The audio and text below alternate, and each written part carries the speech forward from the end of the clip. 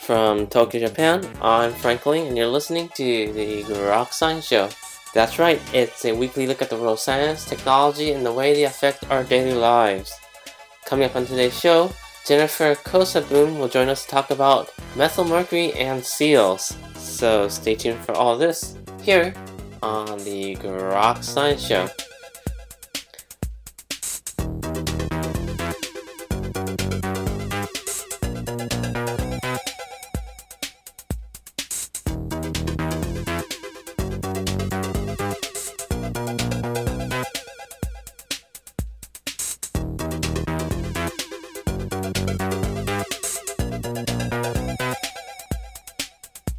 Welcome back to the program. Well, we've all known since grade school that mercury, or specifically methylmercury, is a toxin and should not be ingested. Scientists have known that seafood could be a source of mercury and have developed maps to identify hotspots where seafood should not be eaten. But where does mercury come from? Well, for a long time it was thought that mercury came mostly from industrial wastes, but it turns out that other sources could be providing these metals. Well, joining us today is Jennifer Kosaboom, who will tell us some of her recent research in identifying where mercury is coming from. Jennifer, thank you so much for joining us here on the Grok Science Show. Thank you for having me. So first of all, maybe you could give us a little bit of the science behind mercury and how it's harmful for humans and animals. Sure. So mercury enters the environment in its inorganic form from industrial sources such as combustion of fossil fuels and coal or mining. It also enters from natural sources such as volcanoes or forest fires. However, the majority is from human activities. And when it reaches coastal environments and reaches low oxygen settings, it can be methylated by anaerobic bacteria, which convert it into its organic form, methylmercury. And this is the more toxic form that is a public health concern because of its concentrations in seafood. So this is the form that bioaccumulates in individual animals and biomagnifies in marine food chains because it binds strongly with proteins. So marine predators, such as northern elephant seals or humans, end up being exposed to high concentrations from their diet. And so one key route of elimination for this methylmercury is through the hair as it's growing. And in the case of northern elephant seals, they shed this hair each year at Año Nuevo, which was our study site. When did you first suspect that seals were the source of these so-called hotspots of mercury? So back in the late 1970s, my advisor, Dr. Russ Flegel, was part of a study that analyzed mercury in mussels collected from 43 locations all along the United States West Coast. And out of all of these, Año Nuevo had the highest concentrations that were 5 to 35 times higher than the mercury from mussels at the 42 other sites. And at the time, he speculated it was due to the unique high abundance of pinnipeds at Año Nuevo. However, at the time, there wasn't an accurate way of measuring such trace amounts of mercury in seawater. And so when I joined his lab a few years ago, we decided to re-examine the hypothesis that the biological material coming from marine mammals could end up at the bottom of the food chain again in these remote environments. So when the seal sheds their skin, does the dead skin fall to the bottom of the sea, or does the mercury start getting absorbed into the water right away? Right. So we are very uncertain exactly how available that methylmercury is to the base of the food chain, or the mechanism by which it becomes available. So it has been found that sediment-bound methylmercury has a high affinity or assimilation efficiency for mussels. So it gets absorbed in their tissues quite easily. However, no one has studied at how methylmercury becomes available in degrading hair or feathers, which also contain methylmercury. So there's definitely a lot of space for future investigation. In terms of the actual concentrations, I mean, what is the difference between the concentration you find at these hotspots compared to, say, the average baseline of the ocean?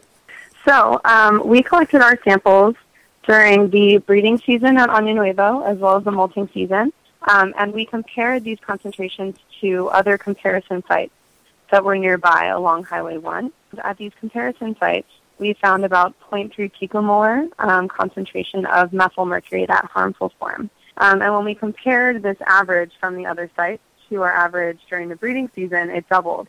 So it was 0.6 picomolar during the breeding season. However, when we look at the molting season, we saw a 17-fold increase in the average methyl mercury concentrations from those seawater samples, and which we found a concentration of 5 picomolar. And so typically their current data says that the surface water methyl mercury in San Francisco Bay, which has a very large history of mining and thus mercury contamination, has average concentrations of about 0.05 to 2.3 picomolar. And this is a highly urbanized area. So we see that the molting season seawater samples had a very high average compared to the other comparison sites that were outside of the reserve, as well as to San Francisco Bay. And you mentioned that it peaks during breeding season, and you could actually chart the concentration throughout the year, right? So we had one sampling event during the molting season, which was in May, and then that was the really high. That had the really high levels of methyl mercury. And then we also collected during the breeding season during one sampling event, and that was in February. And we took 6 samples during each season, and then the comparison sites were also collected over the course of a few sampling events. So we did only test during one given day. However, we expect that there's a fluctuation seasonally of methyl mercury in that nearshore ecosystem. Based on the concentration you find at these sites, would you recommend that people should not eat the seafood there or to swim in those waters? It's very difficult to say, and it's difficult to extrapolate our findings to any human health effects because we only looked at seawater and we didn't look at the actual mussels or fish from that reservoir. It's difficult for us to really say.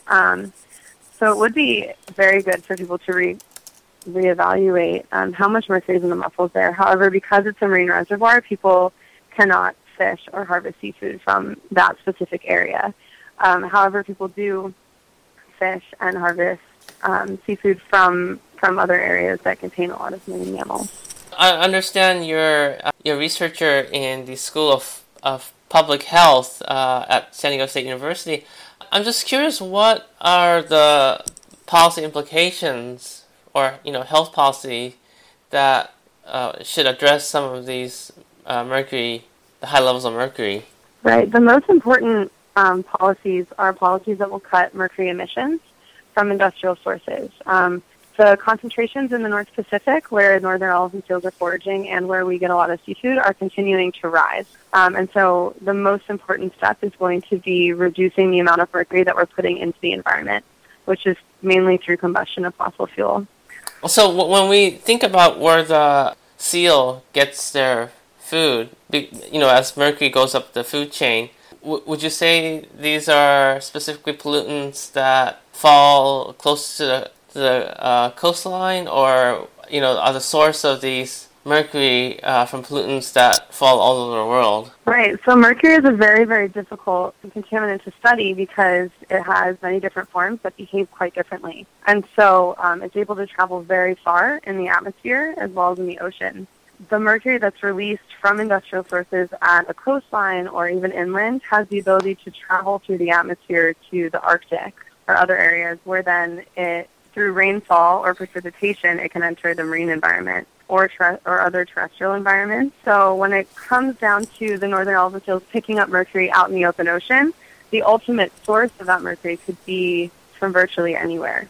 So just restricting the pollutants along, say, California or the western United States would not be sufficient to remove or reduce the mercury. Right. It definitely needs to be an international effort. In terms of these international efforts, are there any regulations now, or is it still an area where they haven't made any real talks yet. There are mercury regulations that currently exist, and there was recently a Minamata Convention after there was a environmental disaster in Minamata, Japan, and it led to very, very high methylmercury levels being released into the nearshore environment where people were fishing, and a lot of people were poisoned by this methylmercury, and it caused a lot of birth defects, which a lot of survivors are still alive today. And so recently, they had a Minamata Convention on mercury in 2013, where people are really beginning to work on cutting emissions and laying down restrictions on how much mercury particular industries can be releasing into the environment. What about natural sources of mercury? Would that still go up the food chain, or they are insignificant compared to the man-made sources? It's less significant compared to the main sources. However, forest fires end up releasing mercury, as well as volcanic activity and hydrothermal vents. You've done very fascinating research. What was the most challenging aspect of this work? I would say that the analysis itself of the seawater samples was definitely the most difficult part. Mercury it changes form so quickly and readily that measuring such trace amounts in seawater samples was very difficult. However, it was a great learning experience for me, and I believe that a great project came out of it. So I'm very, very glad that me and my co-authors put in the time. And what was your most surprising discovery? Was there something unexpected from the data you saw? Yes, I would say that the magnitude of the increase in methylmercury from the seawater samples during the molting season was the biggest surprise. We expected it to be elevated during the breeding season and during the molting season, but then the molting season specifically was so high that we were very surprised when we were running the samples and found that data. Oh, what about the seals themselves? Are they affected by the mercury, or are they so efficient at molting it that it doesn't really cause them any effects? Right, so molting is their way of eliminating the methylmercury that they're exposed to, or at least an amount of the methylmercury that they're exposed to. And it's hard to say exactly what behavioral or health effects the methylmercury has on them. We can only make observations, but we do know that they have high concentrations in their blood as well as in their hair. Mercury is not an essential element for people, so there isn't a nutritional value to it. Mm-hmm. So essentially, you want no mercury in your body. Yeah. Lastly, I just want to congratulate you for the paper that was published in the Proceedings of the National Academy of Sciences. Are there any last words you'd like to add about your work, or to people who are interested in learning more, entering this field? I guess I would just say that, biomagnification of contaminants, including mercury, is a very big issue in the marine environment. And it's very important when we're trying to figure out where these contaminants are going or how they're behaving. It's very important to look at the whole cycle and to see how marine predators play a unique role and how they could be transporting these compounds to unique areas that we didn't realize before. What would you say be some of the questions or unanswered questions that are still exciting in this field?